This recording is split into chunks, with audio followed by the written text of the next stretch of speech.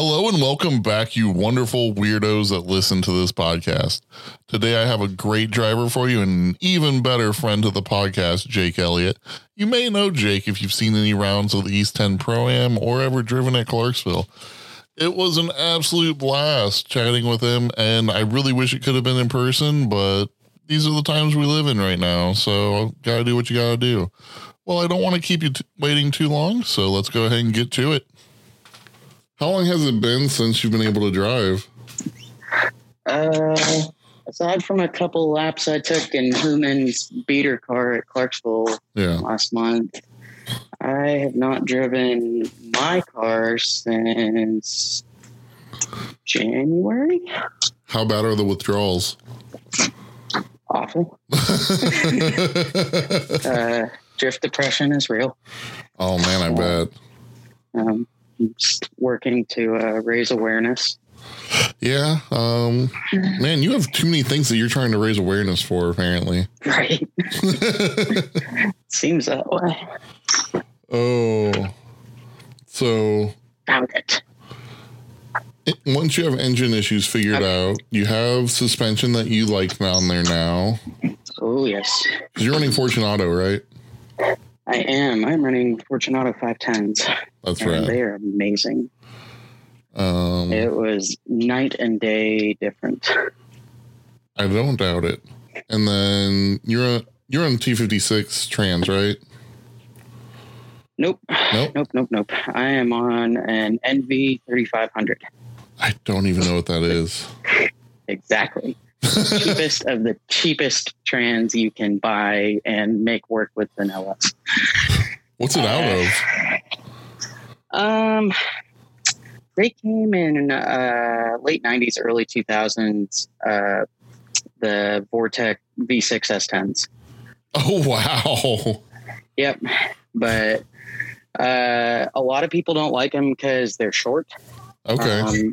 Where the shifter pops out is like solid 6 inches or 8 inches maybe from where the factory shifter hole is in an S13. Oh shit! That's a ways. Yeah, it's significant. But there's all kinds of different things you can do to remedy that. Okay. And so like if I don't know if you can recall the last time you like looked inside my car, but I have a very interesting looking shifter that kind of comes up and then backwards towards the rear of the car and then up again. Which a lot of people look at like, oh, that's got to be so weird, but it's really not. It feels like exactly like shifting a normal shifter. That's rad, man. So yeah, but no, we're actually with the new engine, we're like right at the very top of the limit for what this trans is rated for. So, and then with the new engine, is it a 6-liter iron block? Yes, it's a 6-liter. It's a LQ4 base. Okay, and then obviously we've not left a whole lot of LQ4 in it, but yeah, at its base, it's an LQ4, which is a 3rd gen 6-liter iron block. Yeah, it's a great spot to be starting out, especially. It's not horrible numbers from the factory engine style, but no, not you at all. You can build the shit out of them. Is the nice thing. Yeah, and that's pretty much what we have done. Yeah. So, because you're not throwing boost at it yet, right? No, no, we'll be NA again for whatever is left of this season. Okay. We should be looking at boost this coming off season. Okay. Hopefully. That'll be pretty fun. Yeah, that's where my plan is. We'll kind of see where it goes, but our limiting factor at this point is the transmission. Yeah. That transmission's only rated for like 400, 450. Ooh. And and we're right there we are in that area. So we're anticipating being in that area. Yeah. What possessed you to go like It seems like a weird find to see. It's like, hey, here's this S10 transmission that works with this. If I'm being honest, we were building on a budget. Okay. And I actually got the idea from Corey Cooper. Okay. His very first 5.3 swap, he did it with in the Bass Boat car, if you can remember that far back. He did it with a NV3500, and the cost, mind you, it's not the most ideal transmission, but the cost associated with it is half, if not less than half of any other transmission option to put behind an LS. Yeah, because I mean, you typically are going to see a T56, but those aren't exactly cheap. No, T56s are expensive. Dog boxes are expensive. Yeah. CD009s are not super expensive, but the Collins adapter makes it, just as expensive as everything else. So I can't wait to start seeing like TR6060s and stuff like that start going down. Another one that people are starting to look at is the AR5. I don't know what that's from either. The 5-speed like Colorados and Canyons and stuff. Okay. And then I guess they also use the AR5 in that weird little Saturn car. The Sky, or was that the little convertible one? Yes. Yeah. Okay. So that one. I just saw the most interesting video on one of those. It was a Hoonigan video of a guy who 2J swapped a Sky. Huh. Apparently the 2J can run on those transmissions. Like, he didn't have to transmission swap. Oh, wow. And I was just like, that's rad. So he had like a 700 horsepower Roadster. Saturn Sky Roadster. Yeah. That's pretty freaking cool, man. Oh, it would be fun. I'd play with it. Right? I need a fun car again. At least you still have a comp car, just haven't been able to drive it since January.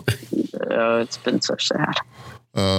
So much sadness. When are you hoping is there an event that you're hoping to be able to celebrate bringing it back and run into?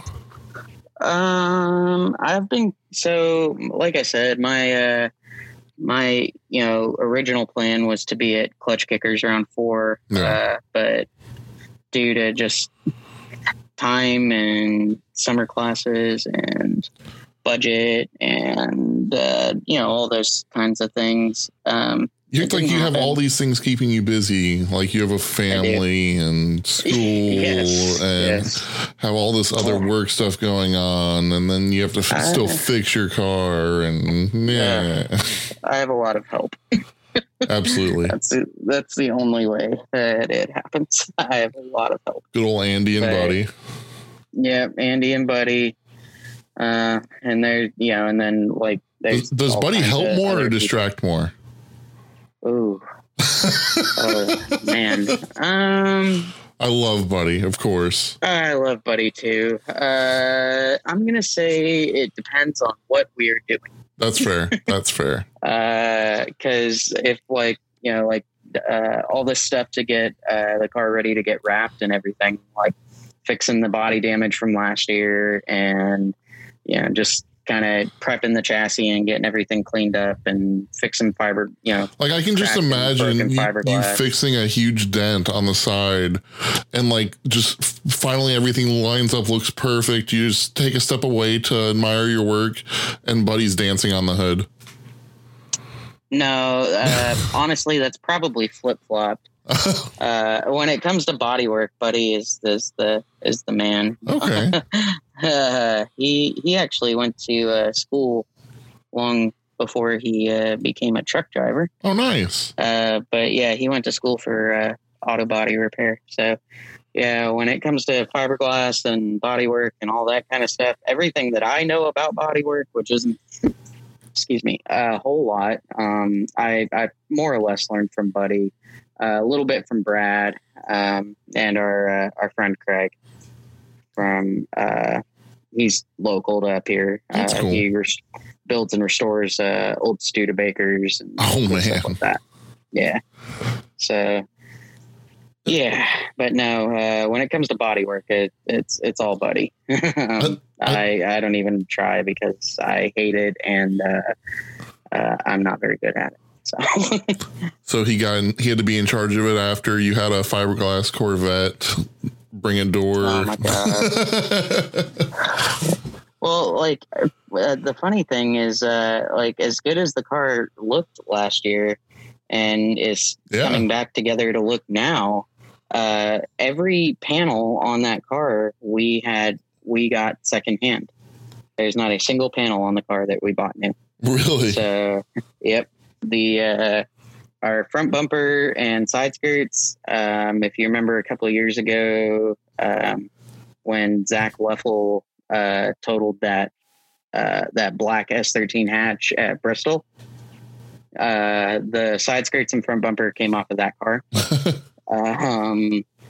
The back bumper, what's left of my back bumper cover, because I cut it off. Yeah. I think the back bumper cover came from Tommy Coldwaters. Okay. Tanner, his alias.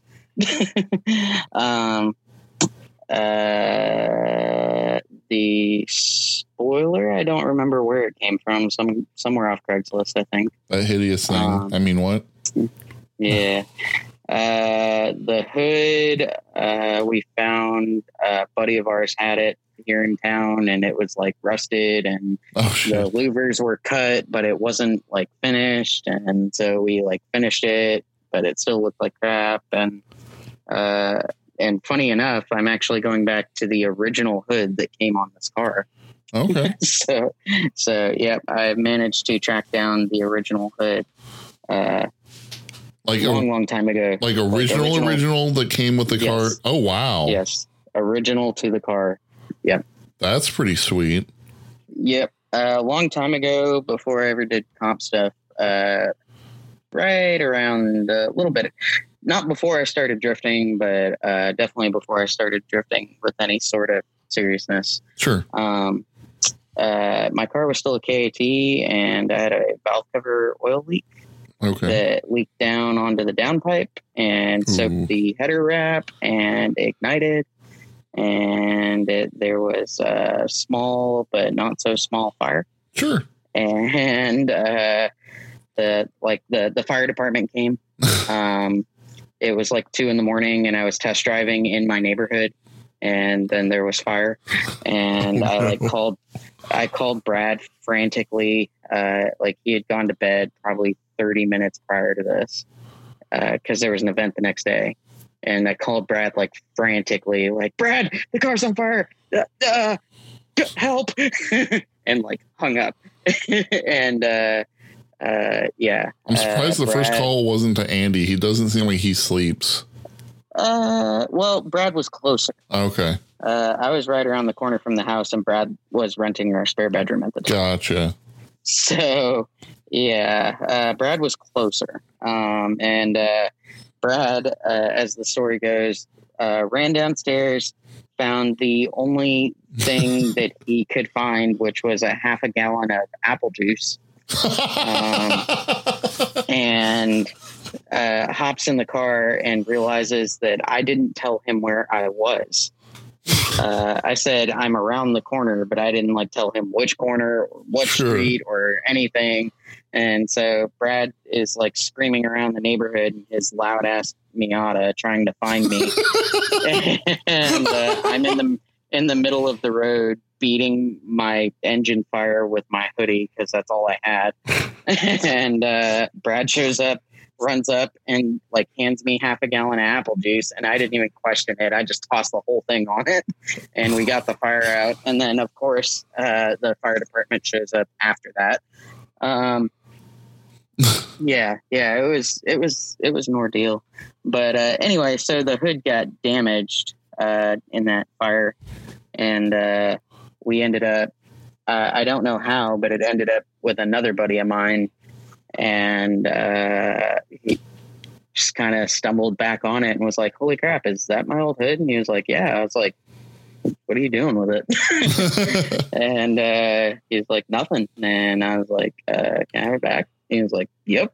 And so I got my old hood back, and Buddy put a lot of hours into it, making it smooth again and not all fire burnt Sure. and charred and scarred and paint flicking off and all that. But yeah, so original hood back on the car. So, and now with our new engine mounts, I'm going to cut it up.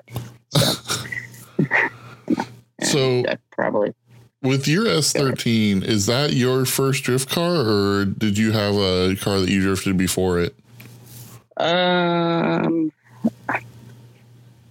I can't technically say it's my first. Okay. Is it the first that you brought to a track, or still no? No. I had a KA S14 that was crap, and we went out to Chilhowie, and that was the first drift event that I had ever gone to. Okay. And that's where I met Louie and all those guys. And of course, Buddy and Mike Montanti and, a bunch of OGs that, I'm sure you know all of them by now. But, yeah, so we went out there and I basically pestered Louie all day long because I was like an E3 in the Army, or maybe an E4 by then, and did not make a whole lot of money, and I didn't even bring spares. Like, I just was like, Louie, I just want to try it just once. Can I just try it? And finally at like 4:30, like right before the track was getting ready to go cold, he's like, all right, just go. I'm assuming you drove the car to that event, right? Oh yes. Absolutely. Okay. Yes. From Clarksville to Knoxville. And then, it was a mess.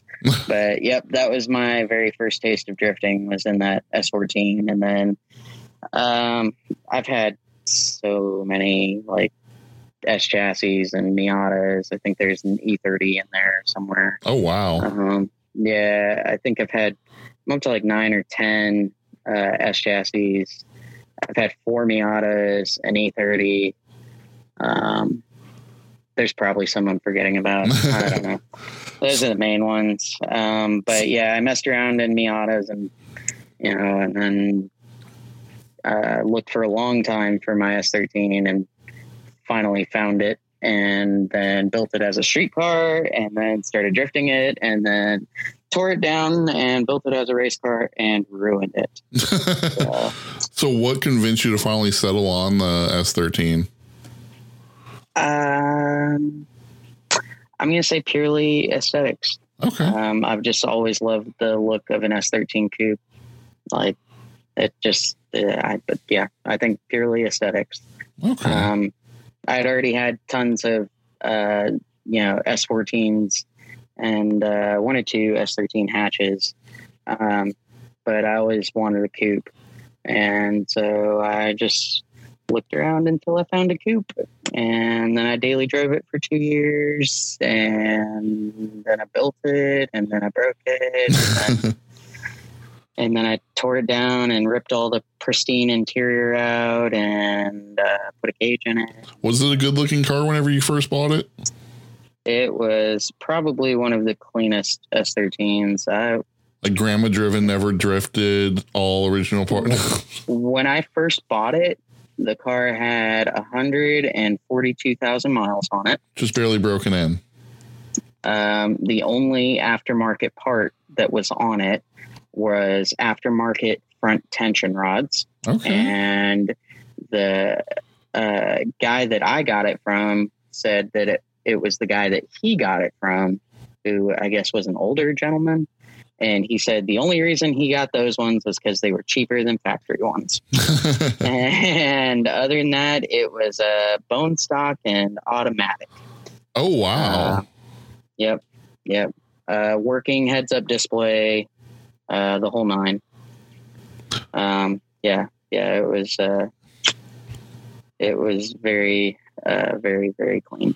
Now, just thinking, with yours having the, not going like T56 or CD09, did you have to go through and get a custom drive shaft for yours, or? Absolutely. Yep. Okay. Yep.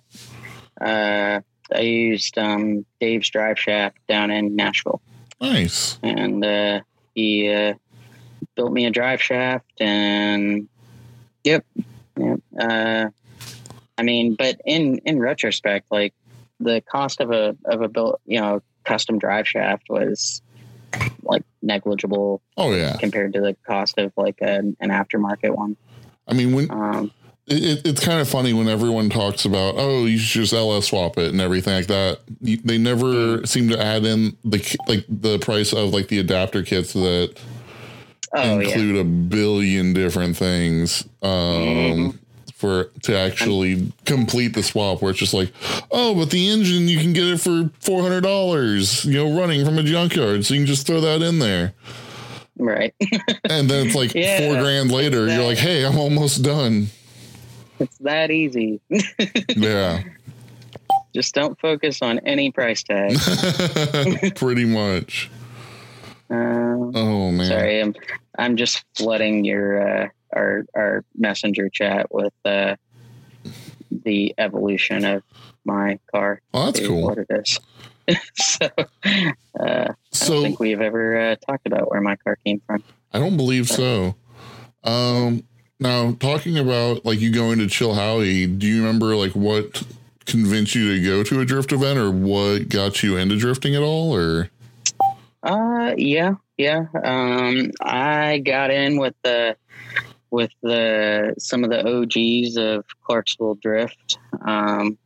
Mike Montanti when he was still living here. Marco Martinez, John Elrod. Those crazy people. Yeah. I still need to get Marco on here. I've had John. Yeah, man, I miss John. I haven't seen John since last year now. He's still insane. Yep. John. But yeah. His car's actually looking really good if you've seen this pictures posting online. Yeah, oh my God. Dude, that E46. And there's something about a sedan. It just, man, it just makes me feel good. Sedan life. Yeah. One day I'll get the GTO running. Found a picture of the fire damage. Oh, look at that. Man, I'm sending you all of these. So many little dings. Mm-hmm. Yeah. No, found the fire damage pictures. Yeah, that's crazy. Did you get any brisket with all the smoke down there? God, it was so bad. I didn't even look at, like, I would intentionally walk through the garage and like look at Brad's car. Like I wouldn't even look at my car for like a solid 2 weeks. Like my feelings were so hurt. And in the grand scheme of things, it was like the damage for an actual engine fire, like the damage was like next to nothing. Oh yeah. I mean, the hood took the blunt of it. Like it took a lot of the damage because the turbo still looks fine. Yeah, there was, let's see, there's some vacuum lines. Obviously I had to get a turbo oil feed line made, a little bit of wiring, brake lines. I'm surprised all the spark plug wires look like they're fine. Yeah. So if you look, the first picture of the burnt hood I sent you, you see all that stuff towards the bottom, the like insulation that's like on the bottom of the hood. Yes. Yeah. I still had all of that on the bottom of my hood.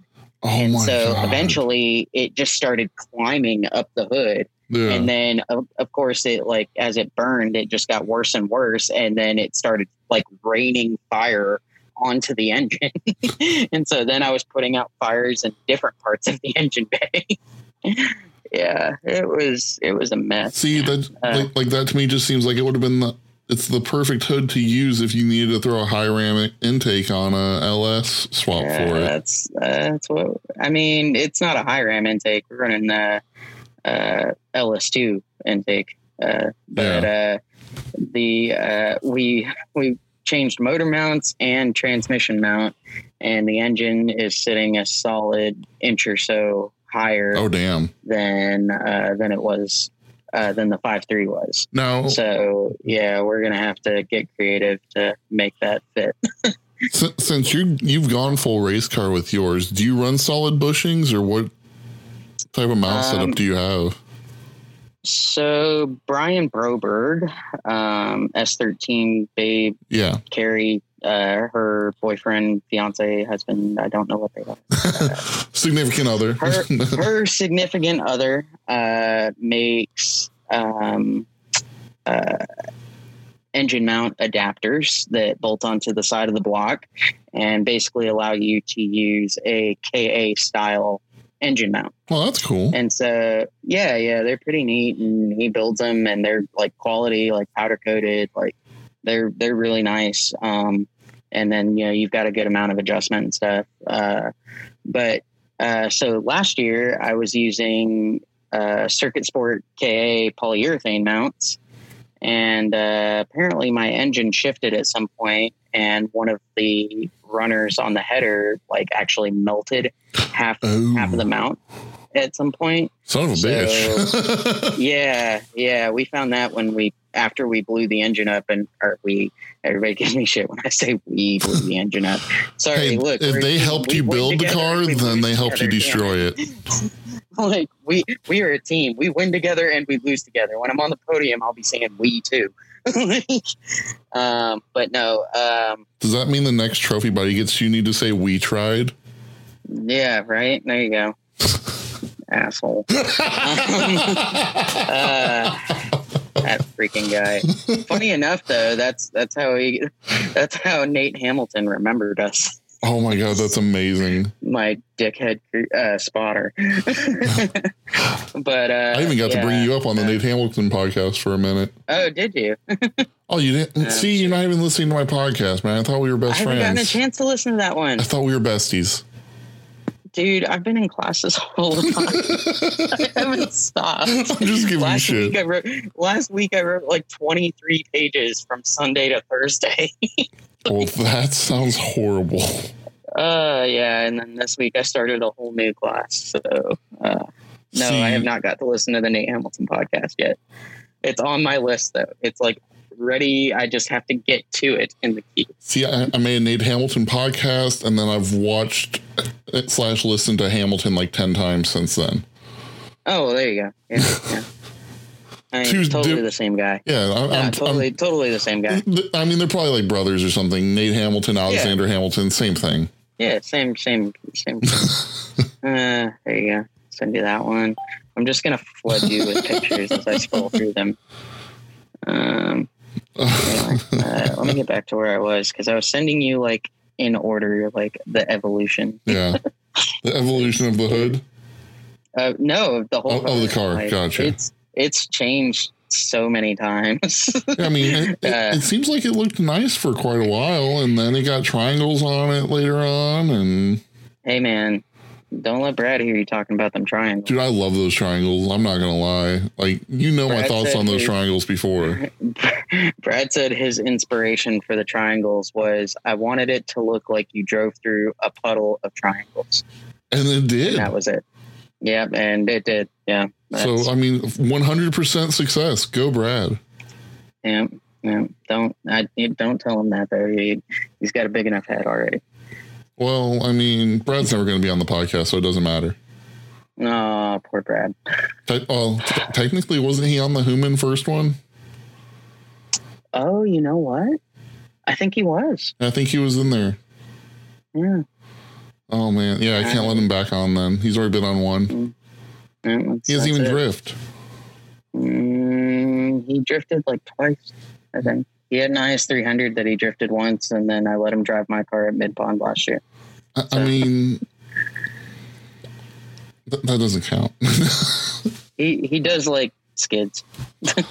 I've skidded around a turn before too. Okay, I have a truck. I think we all have.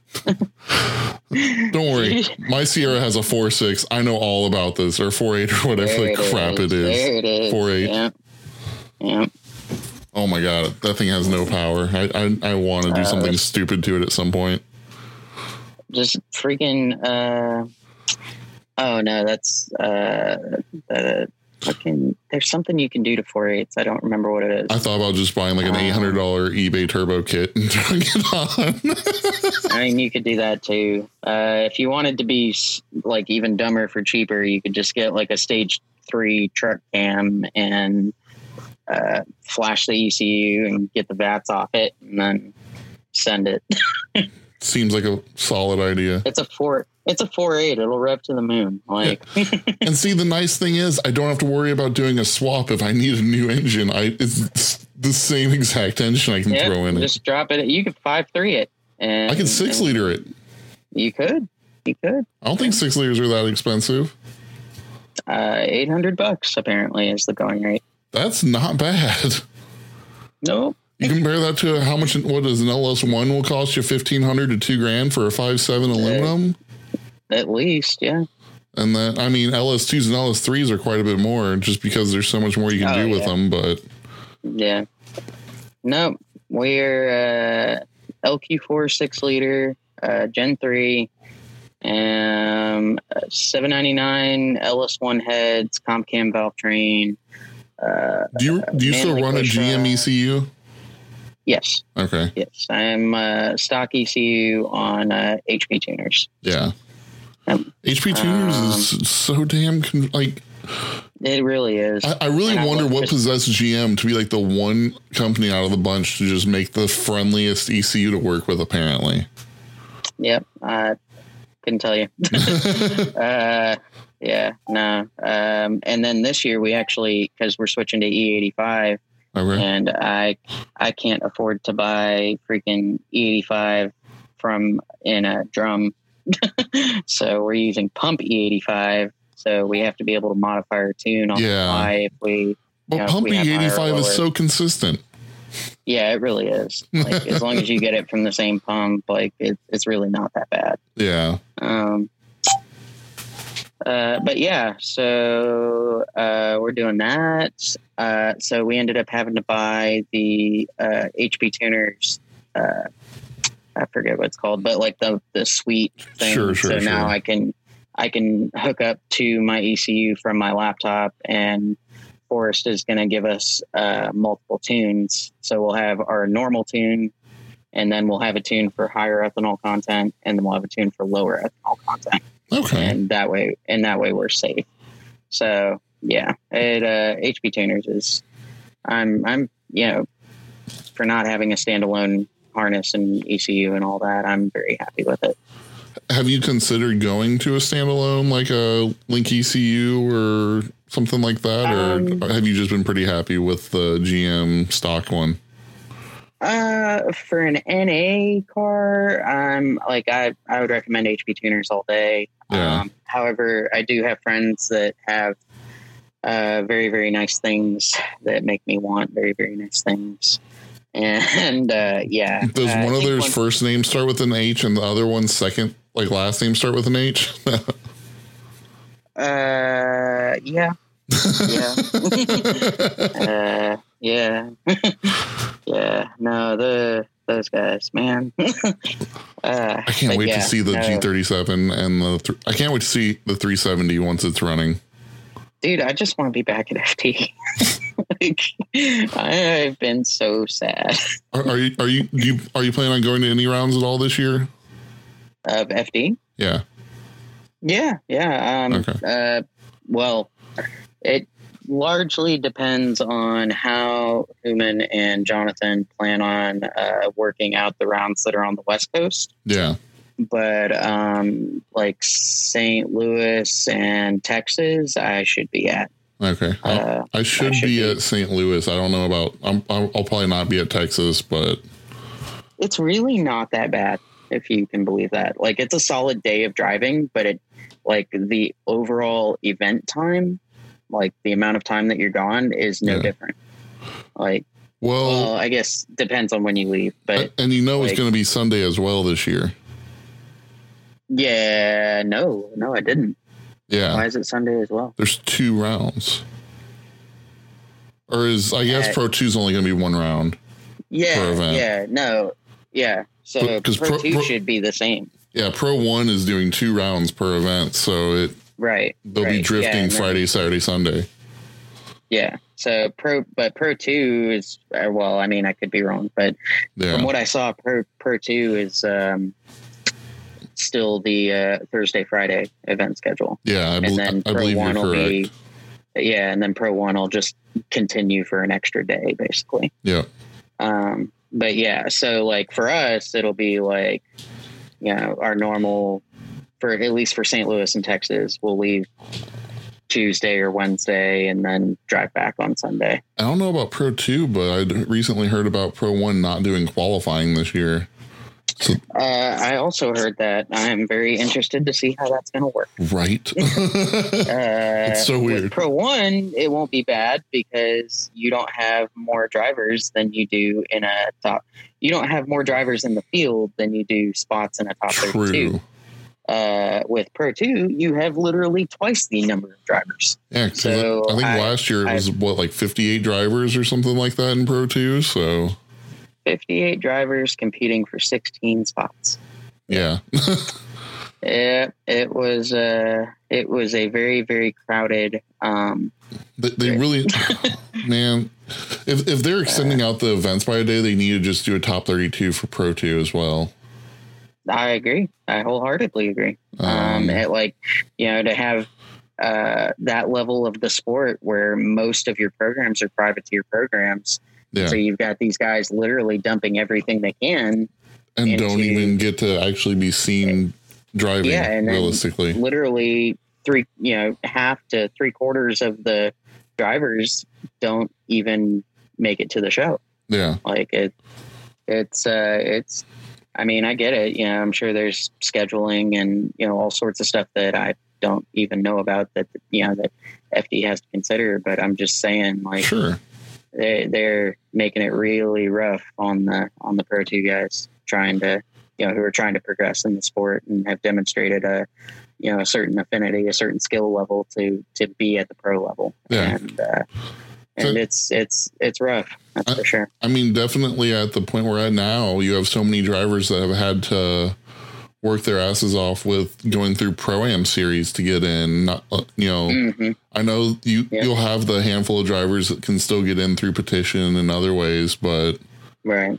That, and we're seeing a large increase in shootout licensed drivers, which people go back and forth on the I guess the validity of being licensed through a shootout and being licensed in one weekend versus having to run a whole program for a whole season. And shootout license to me kind of seems like garbage, but if I get hate from that, whatever. That's just my opinion on that one, just because you have I get it. You showed that you had skill, but it takes more than skill to run a series. To run, to compete at that level. Yeah, you have to have that budget and endurance to be able to keep going and to be able to show up at events that aren't just, you went to the event that's 30 minutes from your house. Cool. And you can drive. That's great. But can you drive 20 hours to this event over here or, 5 hours? Because you look at even like the East 10, you have Bristol, you had NSS, Bristol, and Lanier all in the same series. And ZMAX. Yeah. So like there's like, no matter where you live, you're doing some driving. Oh yeah. Yeah, absolutely. Like I said, I mean, it is an interesting route that is available to drivers that are trying to get licensed. Sure. But I mean, I guess just be wary of what you're trying to take on if you're going to make that jump. Yeah. And you have not, at the very least, like, if you've got a Pro 2 or if you've got a Pro-Am driver that's run multiple seasons in Pro-Am and happens to do well at a shootout and get licensed through a shootout, then whatever. Like, he did well enough to get your license and what it takes to run a season, then go for it. But if it's just somebody who hopped in a car and won a shootout and has never run a Pro-Am season, then they're going to have a big old learning curve. Without a doubt. So what kind of mental instability do you have with knowing friends in Pro 2 and you still wanting to compete in Pro-Am to get into Pro 2? Now, Man, that's a good question. So, like I'm sure you've had plenty of talks with both Human and Jonathan about their time spent in Pro 2, and you've got to be there and experience a lot of it with them. I know. Oh yeah, I've been with Human since the beginning of his Pro 2 journey, so I know. I mean, you know the hell that goes into it. Yeah, I know all of the time and money and heartache and like trailer axles, all of it. Yeah, oh my God. Just everything that goes into it. Like it. I guess that is a blessing and a curse because I know what goes on behind the curtains. It's not just this mythical dream world that's full of tire smoke and rainbows and unicorns and whatever people think FD is. Like I have no doubt the adrenaline rush that you get with competing with other people at that high of a level is amazing. Oh, I'm sure. And just like that test of skill, but at the same time, holy shit. Yeah. No. And to be honest, me and Buddy have talked quite a bit about that, about, what does the end of this journey look like for us? Like what at what point can we look back and say, you know what, we did what we set out to do. Yeah. And we can both agree that we want our Pro 2 license. And really, I don't know, like whether we actually ever compete at that level, I have no idea. Sure. It's going to just depend on where we're at in our lives. I know if I magically got handed a Pro 2 license right now, there'd be no way. Yeah. Like just like the stars aren't lining up for it right now. Yeah. Financially, logistically, like there'd be no way we could afford to run a Pro 2 program. But if you get Pro-Am, then you get what, 2 years to be able to try and compete into Pro 2? I believe so. Yes. And then, like we were talking about earlier, usually once you're licensed, so say, you went through a Pro-Am season and won your Pro 2 license and it's good for 2 years and you don't compete. And then you go in that third year and try to compete. 9 times out of 10, FD is going to take your money and be like, all right, get out there, kid. Yeah. You've demonstrated that skill level. Like they don't really have a reason to say no to you at that point.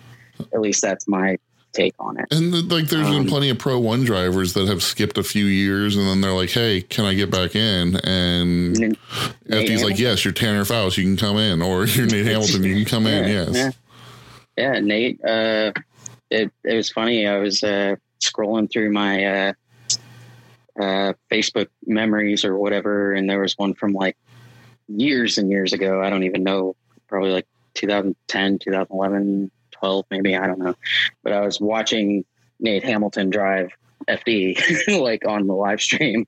And I guess I took a picture of the live stream and posted it. And and so that's rad. And then, yeah. So, and, and now he, we've talked with him a whole bunch and, just about how much his program has grown just since he kind of stepped back from competing and just focused on building the brand and generating content and, doing all those things that sponsors and fans like to see. And, and then a little bit, he's let us in on a little bit of, what his plans are for re-entering the competition world. But and we even chatted about that a little bit on our last episode. Great driver. Yeah. Like I said, great guy, phenomenal driver. He's helped me out me and Buddy out a ton. And I'm stoked to see him finish that other car he's building at 370. Yes. Get back out there because I know he'll kill it. I was watching one of his newer YouTube videos and saw that on there, and that thing is starting to look sweet. Yeah, if you follow all the 144 racing and the 144 print house and all the different, I guess, facets of his 144 brand, But if you follow all of them, you'll see a lot of, like it'll be the S13.4, and then like in the back, like in the corner, is just a bare cage 370Z cell. Like, no doors, just sitting back there. So like, I know you were able to get team shirts printed through them. How has it been working with them to try and build up yourself for drifting? Wonderful. Absolutely wonderful. To be fair, and because I know he'll listen to it because he sits and drives the truck all day, it was Buddy's idea to approach Nate and see if he would be interested in a collaboration on the team shirts and all that. And basically I was like, screw it. The worst you can say is no. Like, give it a shot. And Nate was super receptive. And then even after that was like crazy, super helpful. All the way down to the point where like I wanted to get a youth small made for my daughter. Oh. And it was a little bit challenging to fit like all the different there's a lot going on that shirt. On the back, all the sponsor logos and their number and name and all of that. And, he was like, well, it might not look exactly like the other ones, but I'll do the best I can. I was like, dude, I'm sure whatever you come up with will be fine. She's going to be stoked either way. And of course, he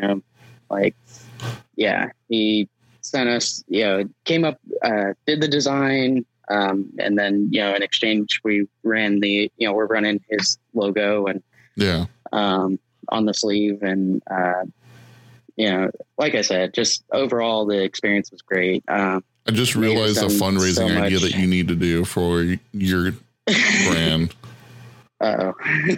You need to have a setup of him to get you a bunch of koozies for you to sell at Clarksville. Oh, man. Like $5 koozies. I don't know that Clarksville needs any more reason to be any more rambunctious. Sir, it's already going to happen. You're just making money off of it. Okay. That's fair. Let me help you.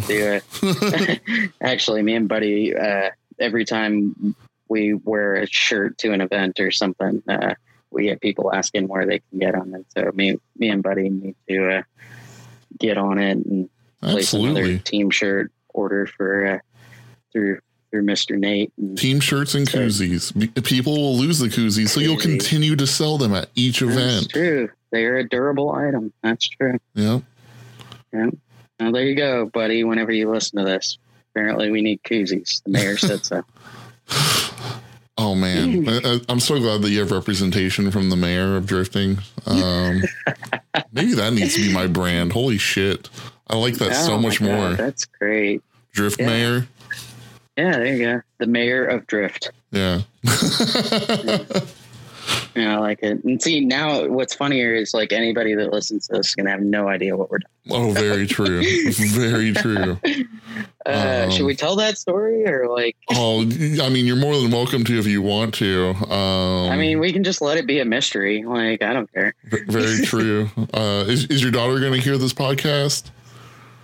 Maybe. I don't know. I mean, we're probably, we're going on 49 minutes now, so I don't know that anything will hold her attention. Oh, no. But just be like, hey, Daddy got to talk with someone today. Yeah. Oh, well, as soon as I say Daddy got to talk with the mayor today, she's going to be like, not funny. That's amazing. She's a mess.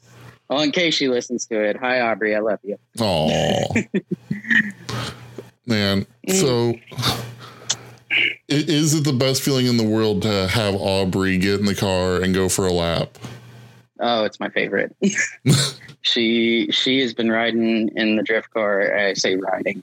When she was little, I would put her in the car and then, I would, go hop in line and basically just like not even quickly autocross the track, but like just enough to where she would feel some G's. Sure. The engine would make noise, and she was so little, she didn't care. She just loved it. It was just a ton of trying fun. to be safe, of course, she's little, but, and then as she's gotten bigger, now it's gotten to the point where she'll run 70 mile an hour, 80 mile an hour entries and be like, why aren't you going faster?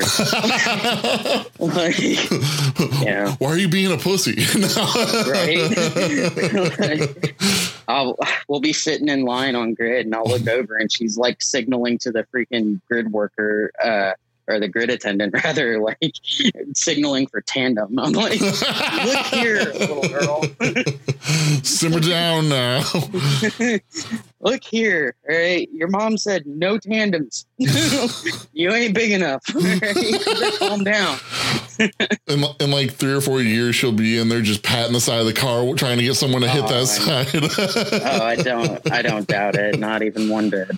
Oh, no, she's. So what's going to be her first drift car? No. I don't know.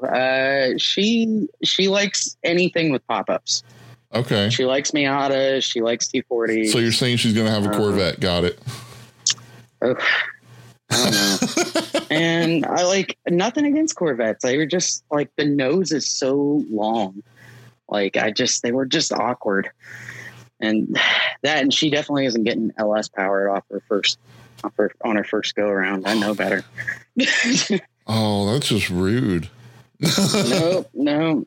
She's going to get a leaky KA and suffer like the rest of us. Will there be any KAs alive in, I don't know how old she is for sure. So she will be 8 in October. So in like 8 more years, will any KAs still live? Because I doubt it. That's tough. Yeah, I don't know. Like any honestly, SR20 in the US or KA, I think is going to be dead. Probably. Honestly, realistically, she'll probably end up in something a little bit newer. Like an 86 or something. Yeah, 86 or a 350Z or something. Yeah. Z33, something like that. That makes sense. If she absolutely falls in love with a 240, then of course I will go find her 240 and you'll just VQ swap it and yeah, we'll figure something out. But no, that little girl, I've seen the way she drives her go-kart. She ain't getting a dang V8. See, I mean, I kid you not, man. Her mom bought her a go-kart and she was riding it around at her grandparents' house. And I think she said it took her about 3 laps around the house to get the hang of it. And then she was drifting it. And then she was drifting it and she was between the side of the house and a fence. And she lost control and knew enough to know that it was better to crash into the house than to crash into the neighbor's fence. So she drove within an hour. She drove her go-kart not brand new, but brand new to her. Yeah. Brand new go-kart through her grandma's flower bed and into the side of her grandparents' house. I was like, I'm not even surprised. Yeah. And she was like, well, I didn't want to hit the neighbor's fence, so I figured the house would be okay. That's a fair point. Yeah, I was like, man, I've been there. Like, wait, Jake, why have you been there? Man, I didn't want to hit that other car, but that K-rail looked mighty fine. Right, the K-rail is going to be fine. Okay. God. Forewarning: if you drift, there will be dark days. Oh yeah. I'm sure it's helpful at least having a daughter that loves it and a wife that puts up with it. Yeah, absolutely.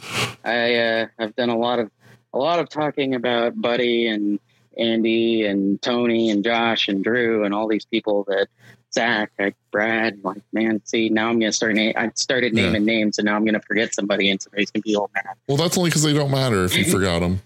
No, that's not true at all. I just have a crappy memory. But no, there have been lots of hands put on my car. Oh, without a doubt. And that's one of the great things, it seems like, is when you're a friendly guy, there's so many people out there in the drift community that are willing to work with someone and help them out. And oh, yeah. Yeah, absolutely. You know, well, I've known people that saying the only downside is not a single one of us is as dumb as all of us. So, yeah. No, I've not heard that saying, but that is very accurate. But yeah, I've done so much talking about all these people and have not said anything about my wonderful wife who puts up with my shenanigans and encourages me to chase this stupid dream that we have. And wait, she encourages it? Kid you not. I was crewing for Human in 2017. Okay. It was FD Texas 2017. Yep. And we were sitting out on the hotel patio with Rob Carlson and Rome Charpentier and Human, and I don't even remember who else was there. But anyway, yeah, we were sitting out there with all those guys and hanging out, and she called, and I was sitting there, telling her about my dreams to go drive Pro-Am and chase this thing and see where it goes. And she basically said, go for it. Don't bankrupt us. and look at what you did. That was more or less one of the only stipulations. But no, when I told her about, wanting to drive Pro-Am and stuff, she was all for it. And, what makes that even more amazing to me is that, she kind of came into this blind in terms of like, she was not a drift fan before she met me. I don't even think she knew what drifting was before she met me. Yeah. And we're like, okay, let's sit down and watch Tokyo Drift. I'm going to show you what this is about.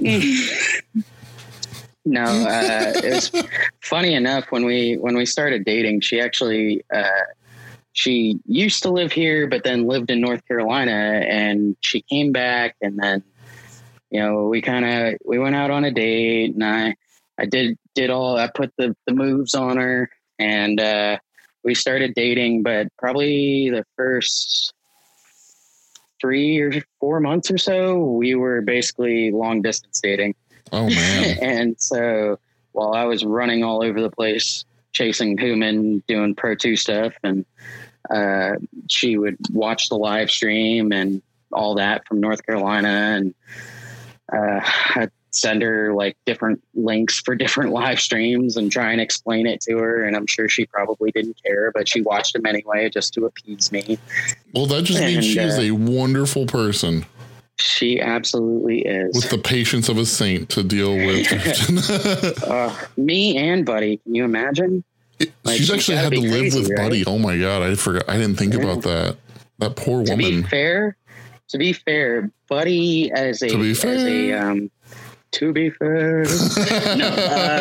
Buddy as like a housemate is like completely different than Buddy as like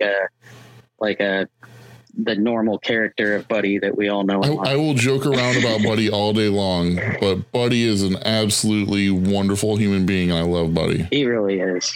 He is the godfather of my son and the uncle to my daughter. And I even I love Buddy enough that I photoshopped a picture of his for free.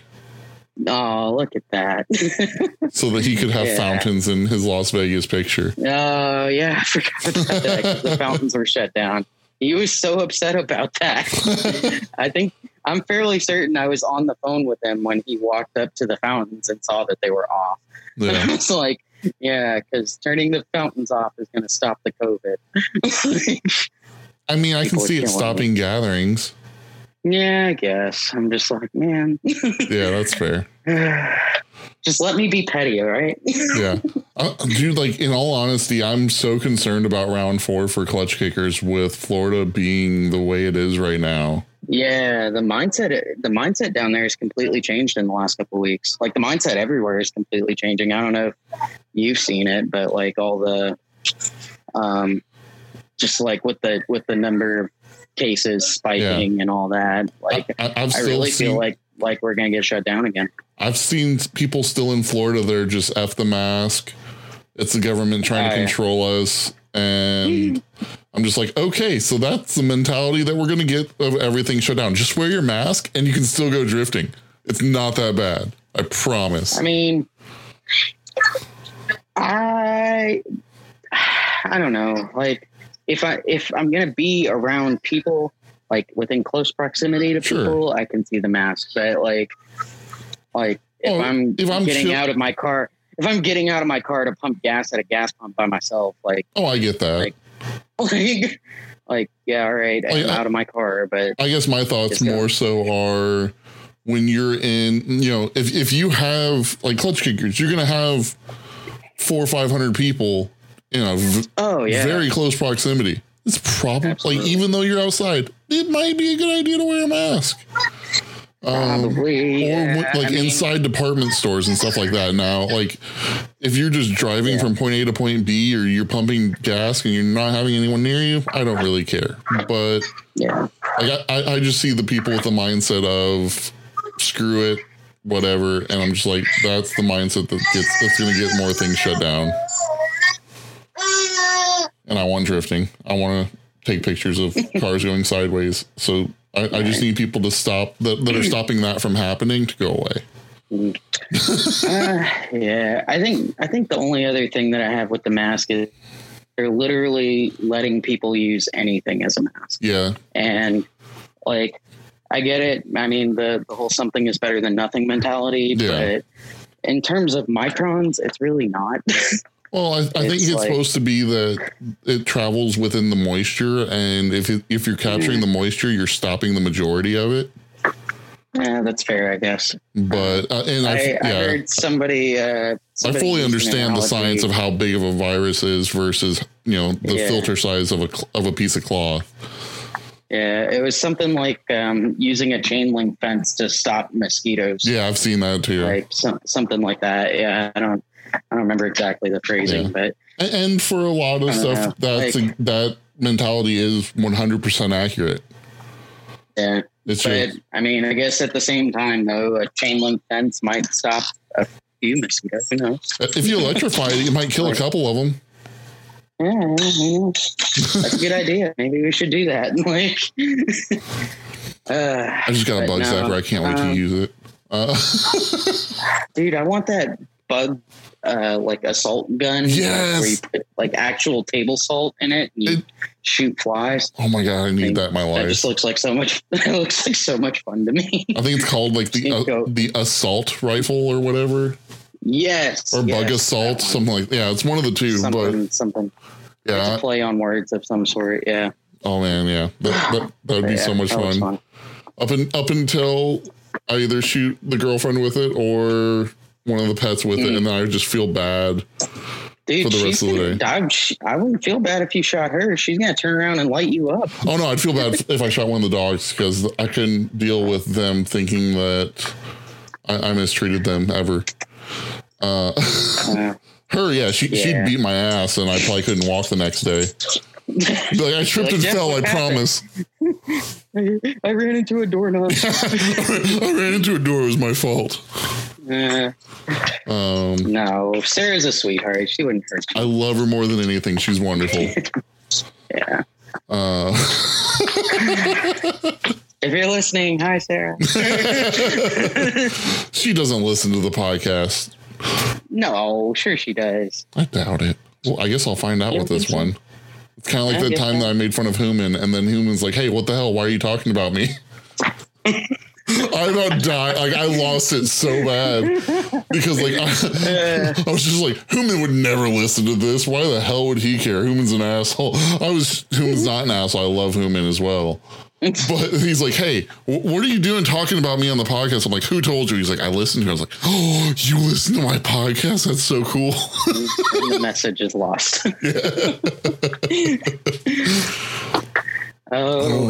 So I know I've brought it up multiple times for the next event. Do you think you'll be able to hit up NSS this year at all, or?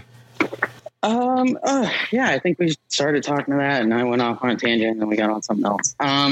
So basically, the car is, I would say, we're in the 90 percentile of being done. So August NSS, maybe.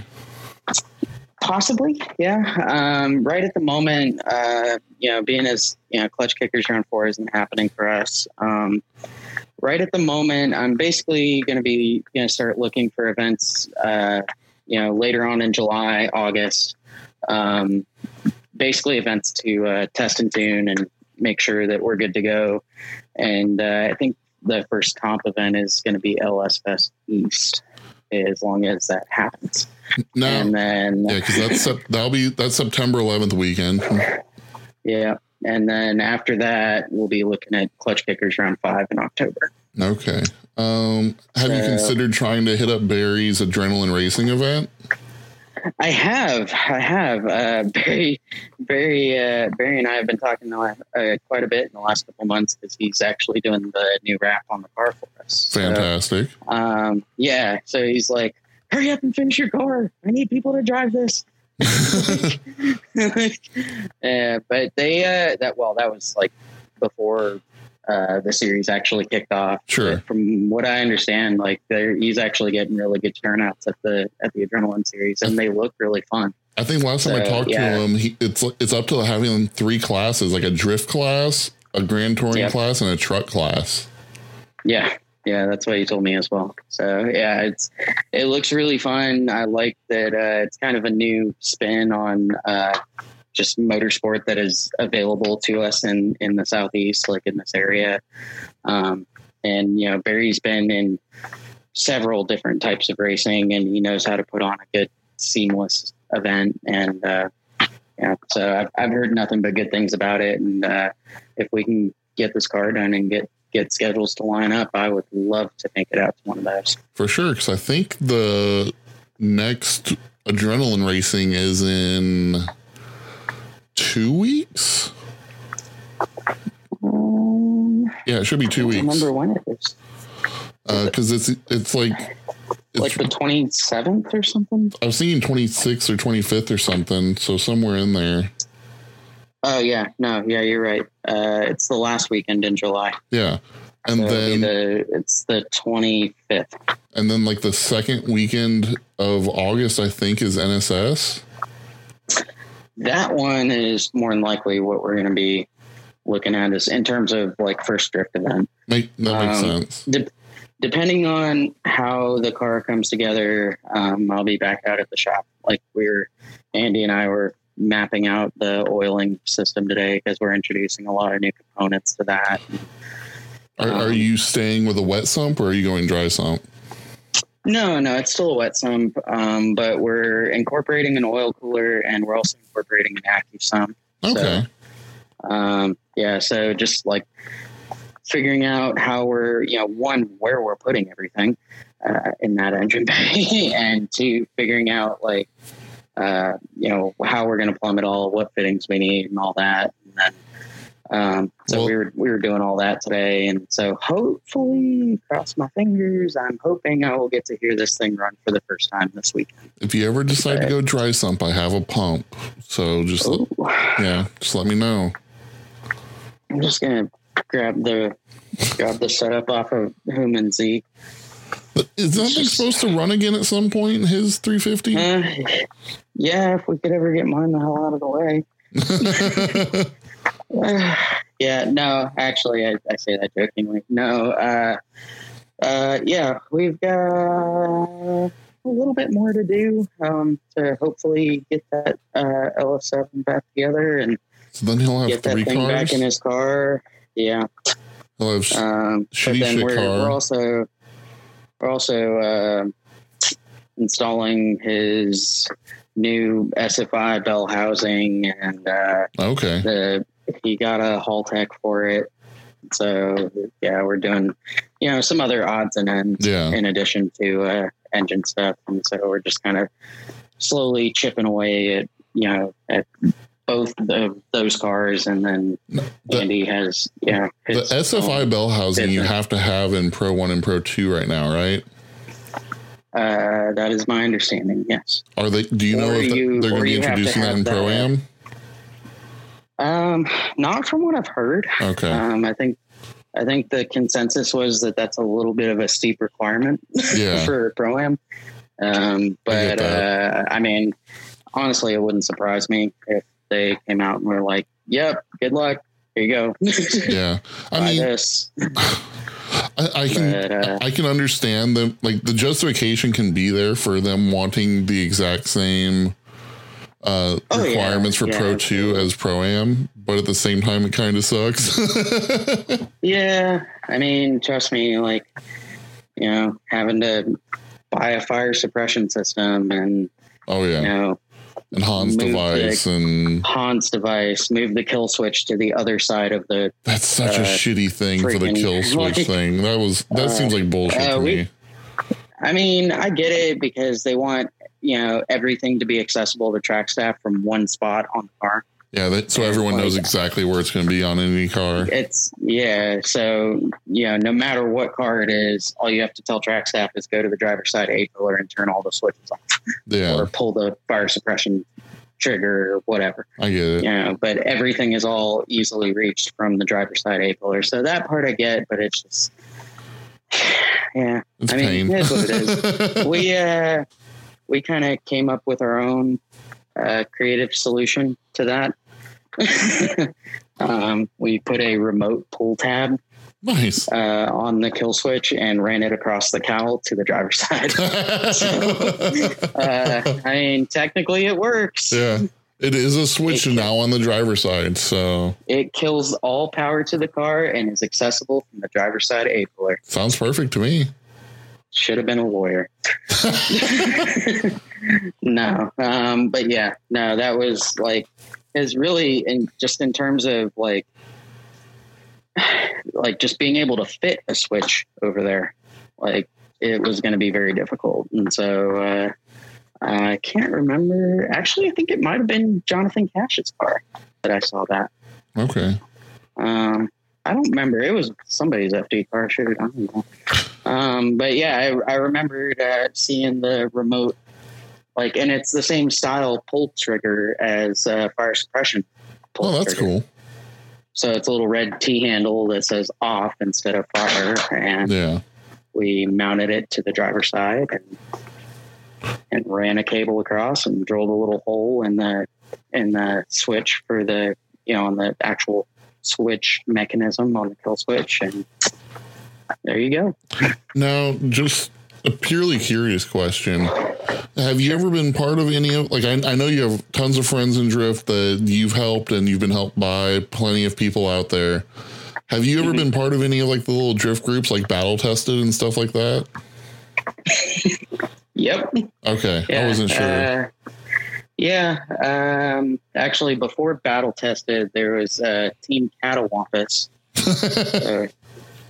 And somewhere, I don't even know if I still have it, but it's literally a slap. There was a couple different ones, but my favorite one was literally a slap that it was like lime green. It said Team Catawampus. And then the whole background was just like pictures of kitty faces, like little kittens. That's amazing. So, yeah, that was one of my favorite ones. But bring back Catawampus. Well, if Marco listens, maybe, I don't know.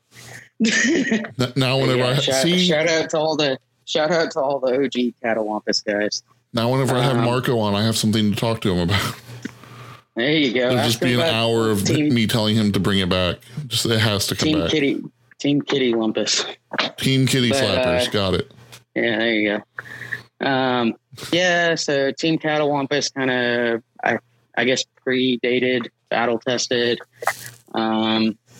We, Brad and Buddy and Zach Parker and I kind of had a car meet thing going on. Okay. That it was called Ridiculous Coacher. That was before any of us were really in Drift, and so we hosted car meets here in the area. And were you a stance boy?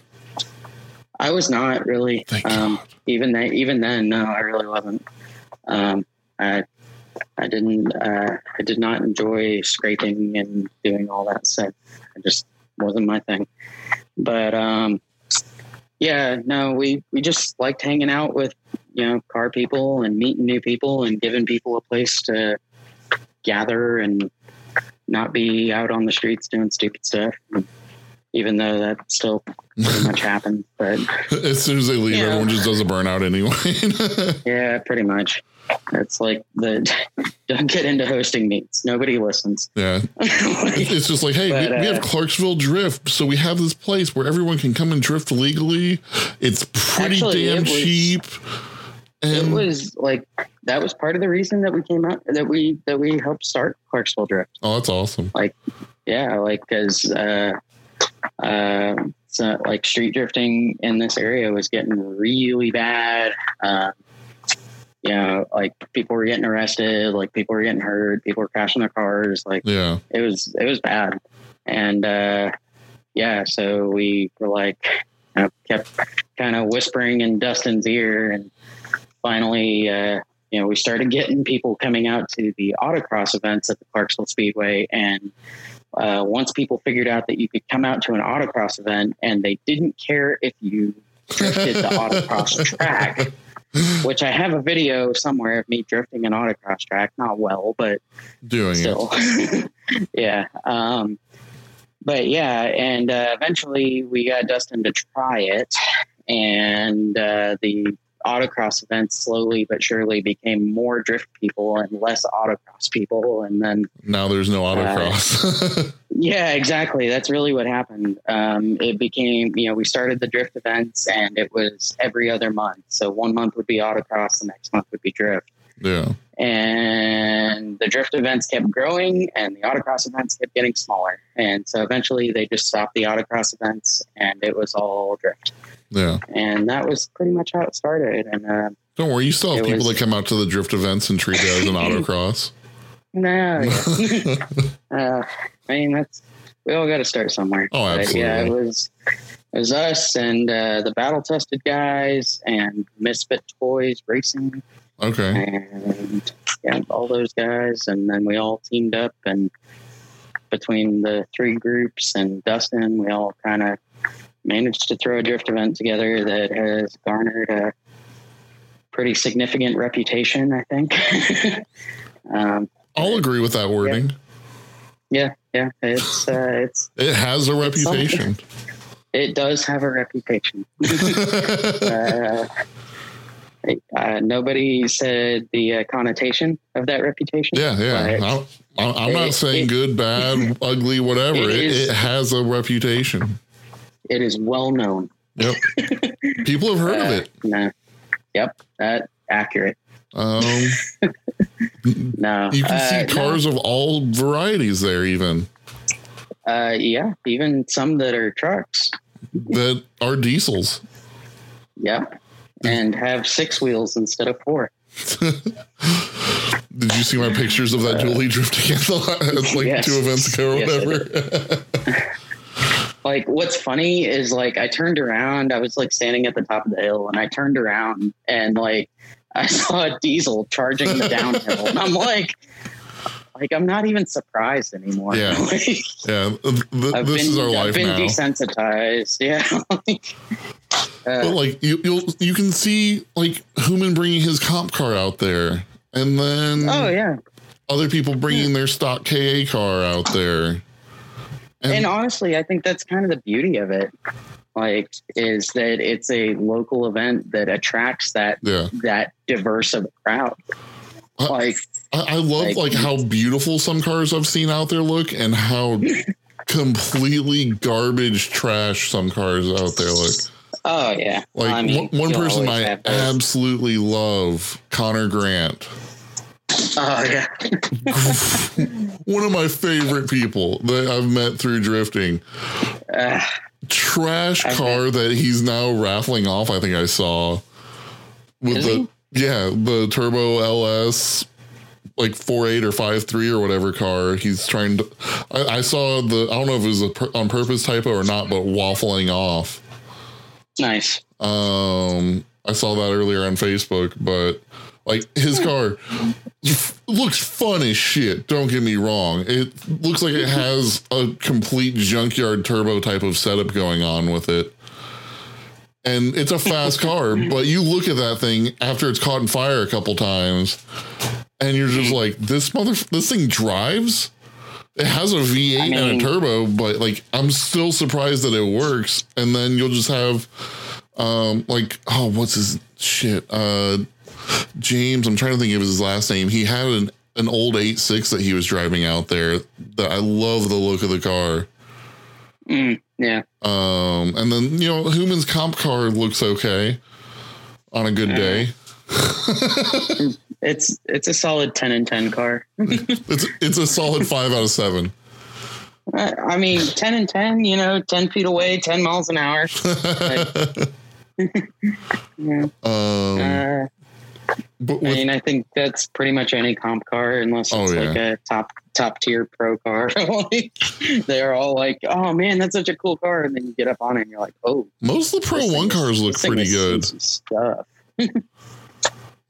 Well, that's what I'm saying. Like a top tier pro car, normally they're pretty well kept. Yeah. And Pro 2 cars are usually beaten to shit and back. And they're like, "Hey, I'm waiting for sponsors. What can I do?" Look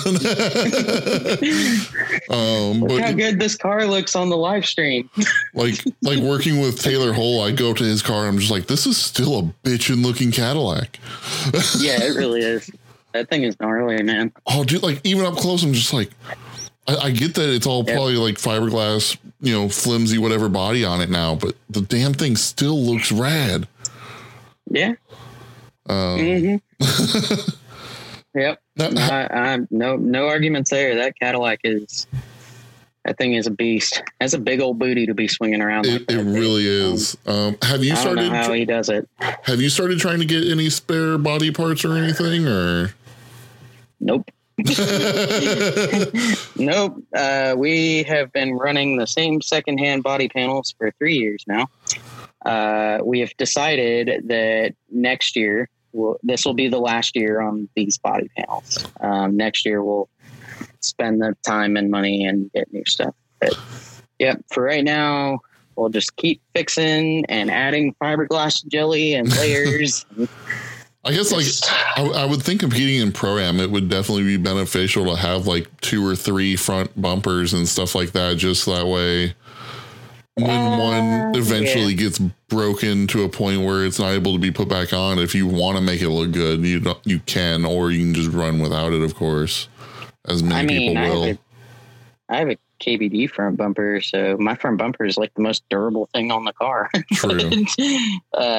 And then my back bumper is basically non-existent, so I'm good there. But then you'll really have I was gonna say the things that take the most abuse on my car is the side skirts and the fenders. Yeah. Makes sense. They just get beat. Yeah, and I have I love the picture, but I feel bad for the person. I'm not sure who it was, but I think it was an E36 that I have a shot of where the front bumper is like in the middle of the car, just being dragged the whole time during the run.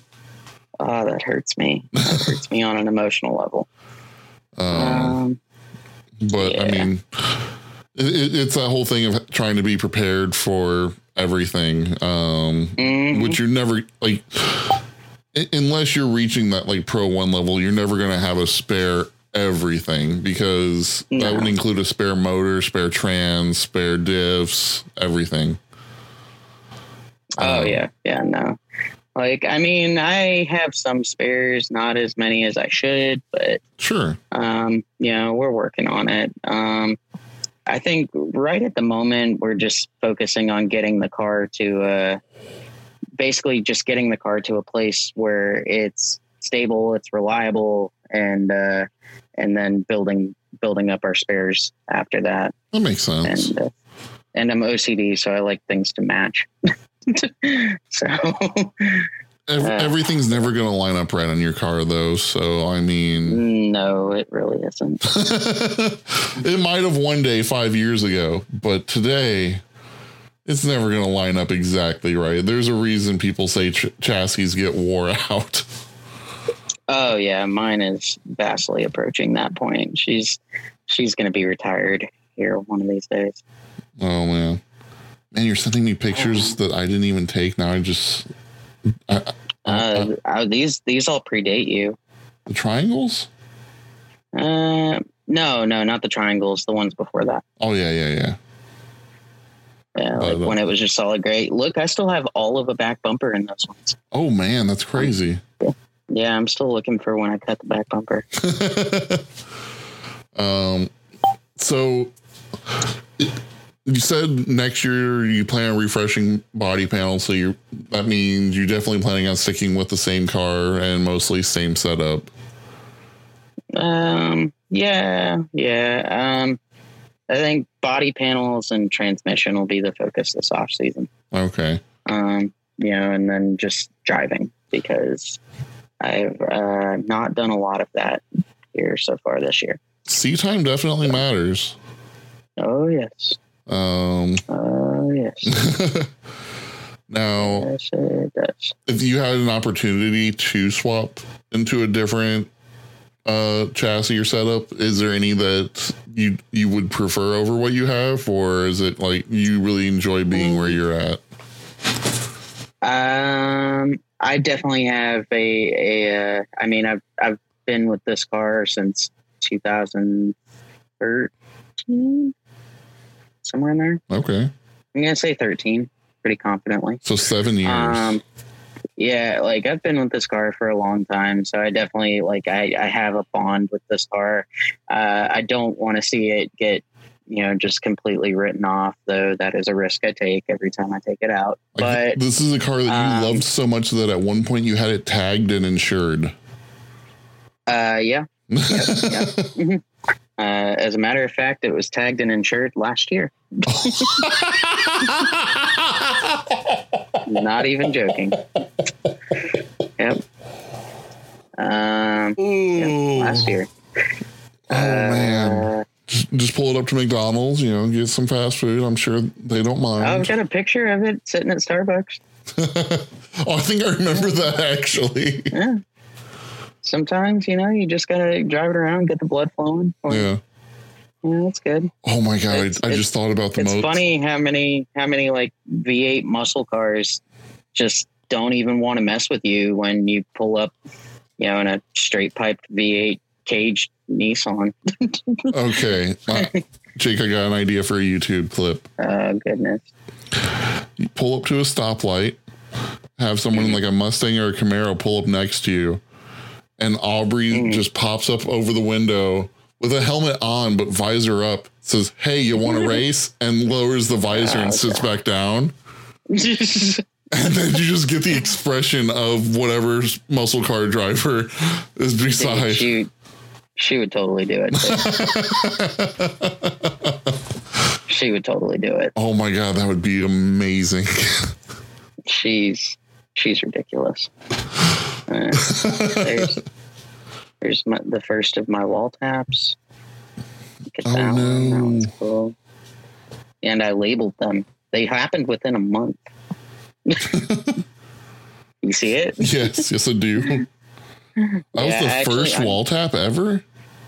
Those were two of the first significant ones. Okay. Yes. Yeah. That was Beach Bend and Lanier. Okay. Both in September of 2018. Oh man. And yeah. And then that was where the habit started. And then it just got worse. The car was still stock body then as well. If you notice, there are no over fenders on that. Yeah. No over fenders, no wing. Yeah. That's like getting stuff ready. New front bumper, wing, overs. I do love that headlight setup. Yep, that was Mr. Brad Wallace. That was his creation. Cool. I wasn't sure if that was a kit or a custom thing or what. No, that's all Brad. We just got some stuff and welded it together and made some headlights. That's sweet. Yeah, that's Brad. Oh man. Yeah, FYI, if you run clutch kickers, part of that course may be dark if you are running in at night. No, that doesn't bother me. I got my headlights are literally off-road LED bars. Yeah, so, there were a handful of cars that did not have working headlights there that I felt bad for. That's got to be rough. Or they have like one headlight. hey man, like I'm pretty like, aren't headlights on tech sheets now? Like, I don't know if theirs required. Well, I don't know if theirs were required or not, or if they actually tested them to have working headlights during the tech. That's fair. So just looked at, that's typical drift event fashion, like headlights. I mean, yep, he's got headlights. I mean, if they actually follow the tech sheets to a T, those, stops would take 20 minutes a car, and you have 70 cars show up. There's not enough time. No, yeah. No, I don't miss the logistics of helping run. Now, granted, like Clarksville, it's like, hey, your battery looked like it's strapped down. Yeah. And you got anything leaking? Nah. Okay, we good. Hey, dude, you ain't got nothing on that battery. Get you a bungee cord. Come on now. Yeah. Hey, you're missing 3 lugs. Get 2 of them on at least. Come on. You got. If you ever have Brad Wallace on here, you need to ask him about why we have a lug nut inspection rule. No. Oh yeah. There's somehow a car got through tech. Brad. Somehow a car got through tech with 2 of 5 lug nuts. Oof. Yeah. Like, I'm like, man, I've done some sketchy stuff in the name of being able to drift, but like, it's just an unnecessary thing. Yeah, like, man, just get you some damn lug nuts. Like, you need a $5 bill, that'll get you the rest of your lug nuts. Right? I mean, hell, like, I'll have, if I ever decide to get into the sport, that's one thing I know I'll have spares of at least. One, because I hate my current lug nuts that are on my car because they're the fucking spline bullshit. Oh, nice. Hands down, like spare lug nuts, spare lug studs, all that. Yes. I don't have any spare studs.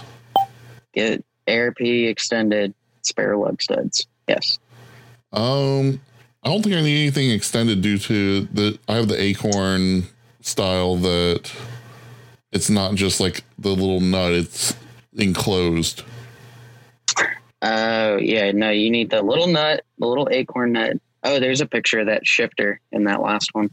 Okay. If you need a refresher, that's what it looked like.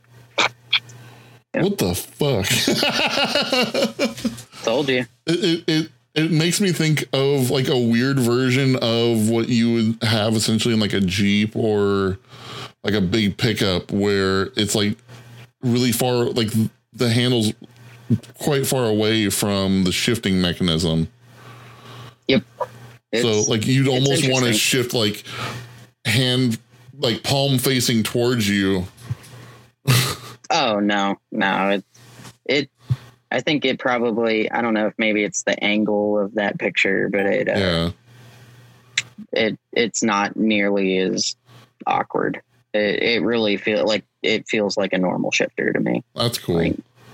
I so badly just want to destroy your dash and make a shifter that stands straight up. We had one, actually lost a couple battles because of that. Oh shit.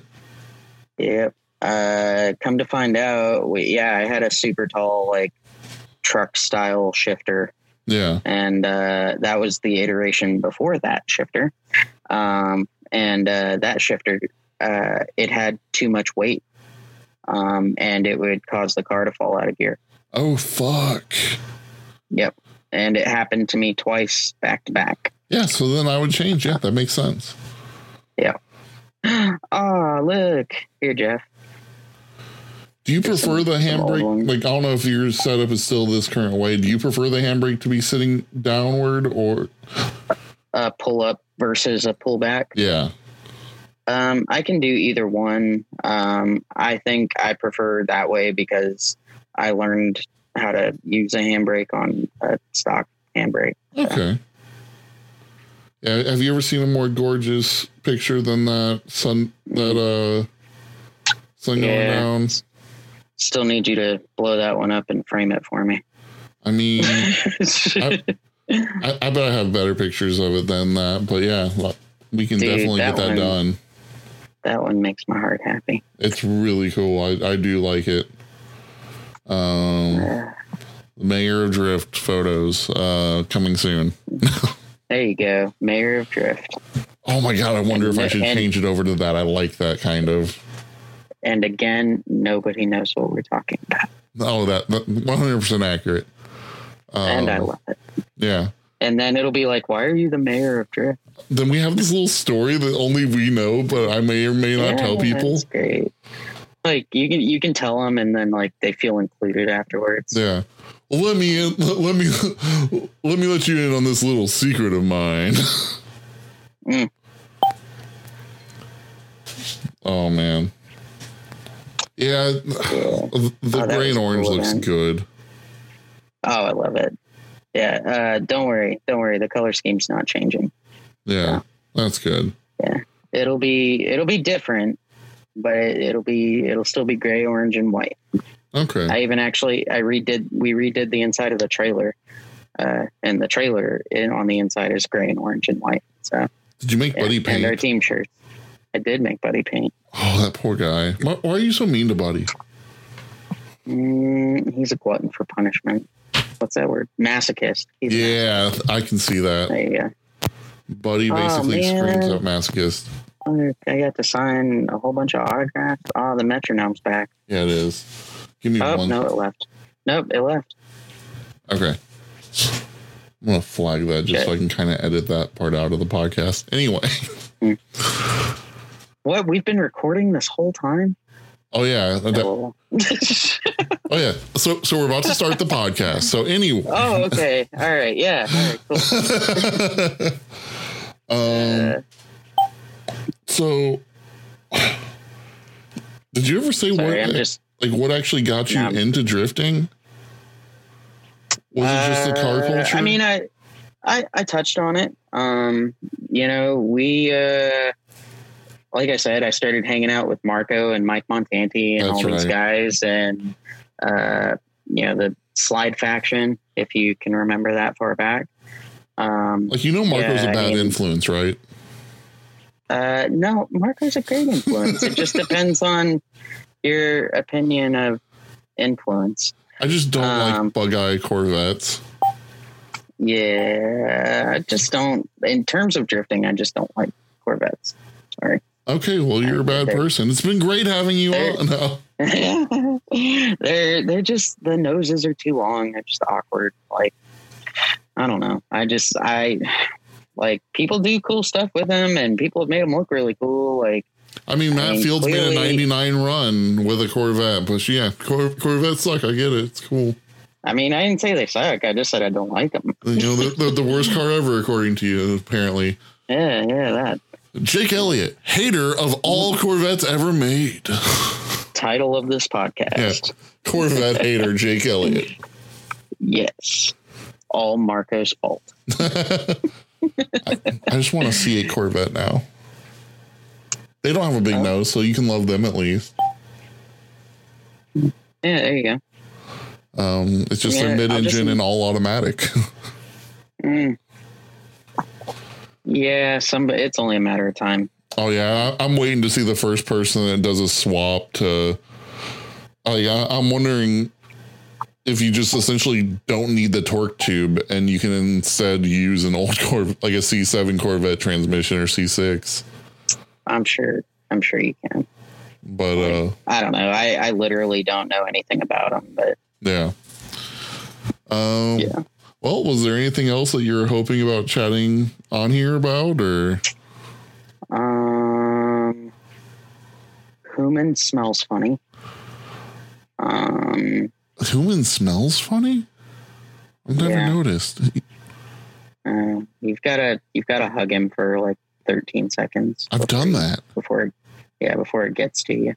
Maybe it's because you're tall. Oh, that's probably it. You two are both short, so you're kind of on that same level. How does it feel to be on the same level as whom? I don't know. Oh, man. Nah, I love Human. Oh, he's the best. He's my favorite. I don't have anyone else that will play StarCraft with me other than Human. As I commonly say, he is the prettiest Pro 2 driver I know.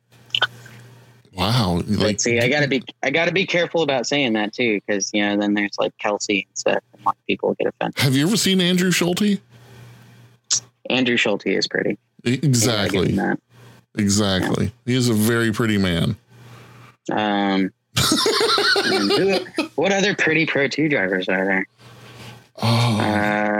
Dustin Miles is pretty dreamy. Yeah, I can see that. I can't even. Buddy, call Buddy. Buddy's probably got a list. Oh, he probably has a top 10 list. I found the Starbucks picture. Oh, shit.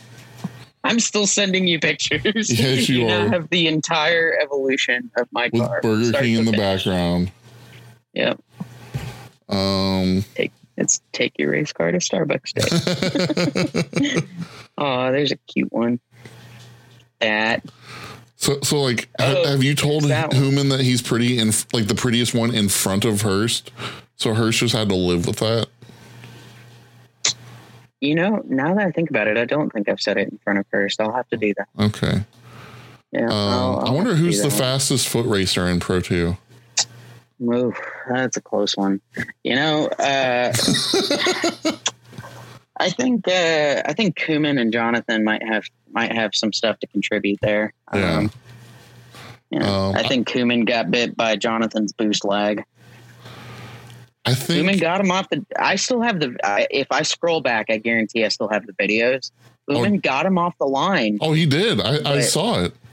Yeah, he got him off the line, but Jonathan's boost lag, man, he came in and... Well, see, Hooman just has these little legs that move really quick, and Jonathan has that longer... longer step that just ended up in the long run was much... Like, once he was able to build up that RPM, he was able to get ahead. Mm-hmm. Yeah. Like I said, man, boost lag, I'm telling you. Yeah, you're not wrong. It was basically SR20 versus, like a 2J. And yep. Should have gotten like super technical and like something with a really short rod length and then something with a longer rod length. Yeah. It's all stroke versus bore, okay? Yeah, there you go. We seem to have we need a good foot race in Pro-Am. Look at that gorgeous photo. Mm-hmm. See, that's your lady friend right there, isn't it? Where? She took this one? I sent you.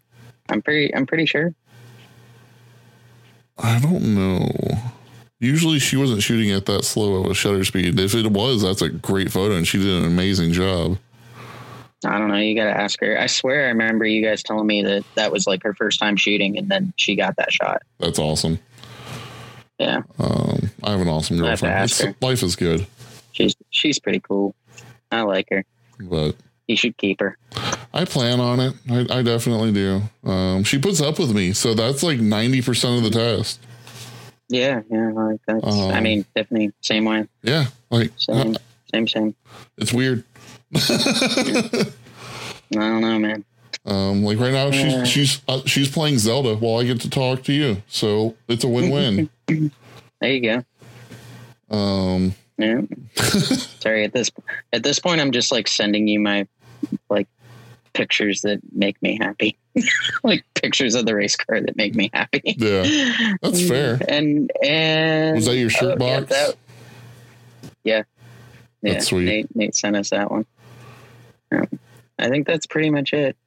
Well, except for like, I guess I could. Oh. Yeah. Aubrey washing the car. Send you these ones, I guess.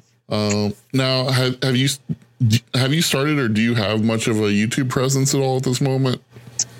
I have a YouTube. It has no presence. It has no presence. It is not Christmas on Jake's YouTube. No presence. I have like 13 followers, maybe. Well, we need to up that follower count. Yeah. Once I can focus on building content and not building a car. you do realize that building a car is content, right? That's what they say. Oh, there you go. Remember I told you I redid the inside of the trailer? Yes. Yeah. Oh, they're not there. They're there. That looks good. That looks very good. And I got those cool little light pod thingies that are going to be hooked up to a solar panel. Oh, very cool. Are you gonna have RGB strips in there? I will probably integrate some sort of party mode, but I haven't figured out exactly how. Okay. So, well, yeah. But for now, let's get together after this. No. Yeah, there you go. No stripper poles though. Sorry, it's a liability. What the hell? I can't have strobe lights and RGBs and a stripper pole and Buddy all in the same trailer. How is Buddy supposed to make money for your team? It's a team effort. Look, all I'm saying is, Buddy, I've seen it, and you don't want to see it. Buddy is a beautiful soul, and he can make your team money. Yeah, let's go with that. People, I can't keep a straight face. All right. Okay. Jeff, I'm officially out of pictures to send you. Does that mean the podcast is over? I'm pretty sure. You probably I've sent you at least 100. Yeah. I think those two are tying up at about the same time. Car looks amazing. God, I can't wait to see you out there again. The car looks like smacked ass right at the moment, but so amazing. It will look amazing. It will look amazing. Are you saying smacked ass does not look amazing? I guess it depends on which ass. It's like on the smacked ass. It's like smacked Buddy ass. Oh man! Now everyone has to picture that. Good. Why would you do that to all five of my listeners? Are now going to have to hear that. If anybody's listening at 1 hour and 47 minutes in, I figure we're just talking at this point. Dude, I've had people comment to tell me about how much they love my podcast and what I'm doing. So I was shocked. I am not all the way caught up, I will admit, but it's cool that you hate me. I understand. I have enjoyed. Just listen to the Nate Hamilton ones and R. Kennedy and Taylor Hole at least. And Z is so cool. She is so freaking amazing. And I talked to her the other day and she's totally down with doing another podcast. I'm like, awesome. Dude, we were at LS Fest last year and she just walked up and was like, "Hey, I'm Z." And we were like, "Hey." and then we were friends. She said, she said if the border's open by LS Fest, she plans on coming for LS Fest East. Hell yeah. Dude, that's so cool. Because who battled her? I think Josh got to battle her. Yeah, I think I don't remember. She beat him, and then she went up against Human. Yeah, that's right. And then she lost to Human, and then Human beat somebody. And granted, I mean, LS3 versus LS7... There's kind of a power difference there, but at Beach Bend it matters, but it doesn't. As long as you've got enough to run the man line at Beach Bend, you've got enough to pretty much beat anybody. Yeah. It was awesome having her out there. She drives like a beast. Super cool. Yeah, she does.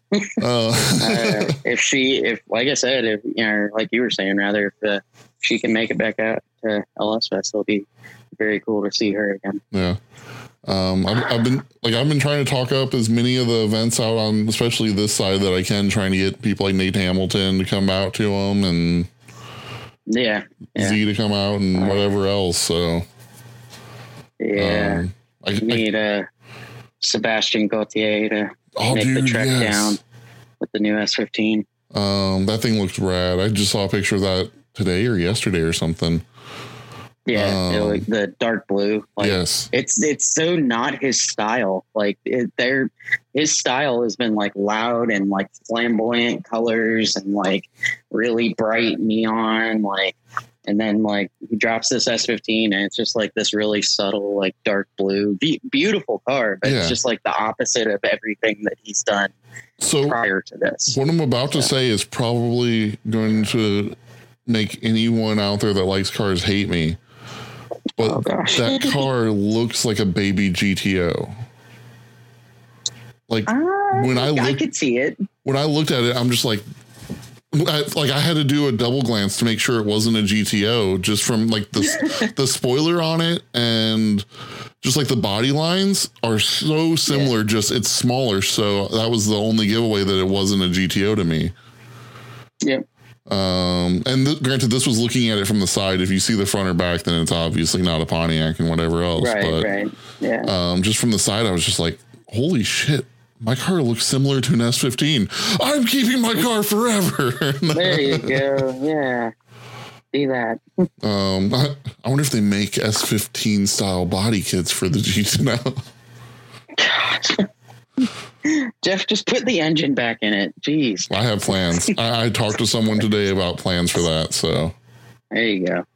That's what I like to hear. Yes. Of getting the engine essentially fully finished, disassembled, honed, if needed, bored, reassembled, and then I would just be in charge of having to put accessories and stuff back on and get it back in. But he would do a valve job and reassembly and hone. So not too bad. No, I have to figure out if I'm going to keep the heads on there. If anyone has really good info for what I need to do on an LS1 with 241 heads and has listened this far on the podcast. Andy. Yeah. Andy hasn't, I guarantee Andy hasn't listened and won't listen this far on the podcast. He'll probably see my name and just not listen to any of it. But, yeah. No. I know my buddy that's doing it is just like, hey, just go to BTR and get what you need, because everything Brian Tooley, he says, does is amazing. I mean, so I don't know. Can't argue with that. My original thoughts were I'll just buy a bundle from Texas Speed because they put everything in nice little packages that makes it seem super easy to order. Right. But I gotta figure out something. So. Yeah. I mean, car stuff. Just pick a direction and go. That's all you gotta do. That sounds easy. That's what I'll do. Yeah, do that. Just do the thing where you get everything accomplished all at once. Deal. Yeah, do that. That sounds way better. Oh man. Well, dude, I greatly appreciate you spending your almost 2 hours with me. Yeah. Oh yeah. No, man, it has been almost 2 hours. It has been an absolute blast, and absolutely. Well, I enjoyed every second. If there's any other shout outs you need to do or anyone else you want to thank or anything, you're more than welcome to. We've already commented about Smelly Human. Yeah, well. Oh, sorry. That one got me. If he listens this far, he's gonna text me or you or both and be like, "What the hell? I don't smell." You're seriously telling everyone I smell? This is bullshit. Who else? Andy, Buddy, Brad, Tony, Josh, Zach, Drew, Tiffany, Aubrey. Oh. Hi, Mom.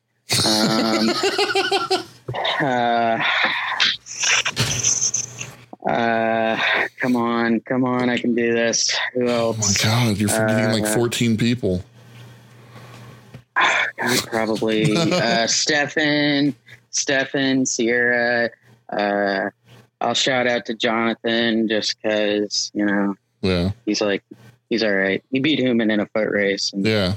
It's impressive. Human's pretty fast. So yeah. Yeah, he's a better foot racer than he is beer chugger. So yeah, for sure. Though, if you ever want a guaranteed win in a chug off or whatever, you can go ahead and challenge Human. Will do.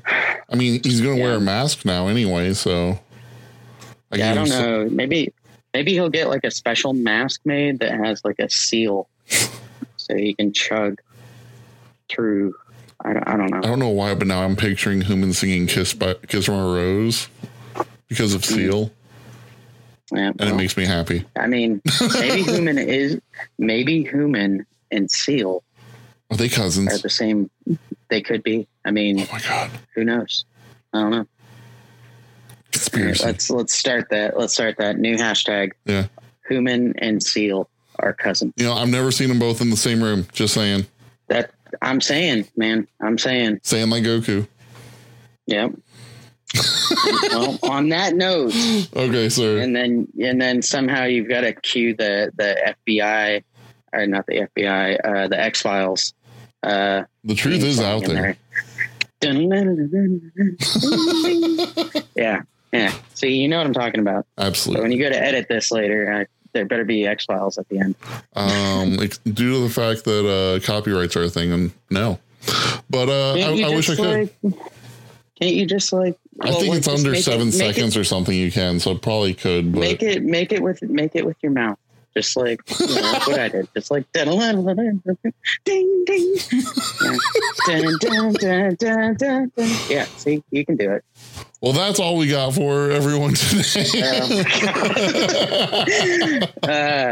Jeff, it's been a blast, buddy. It always is a pleasure to chat. I love you so much, Jake, and I'm sure I will see you at every event that you can make it to.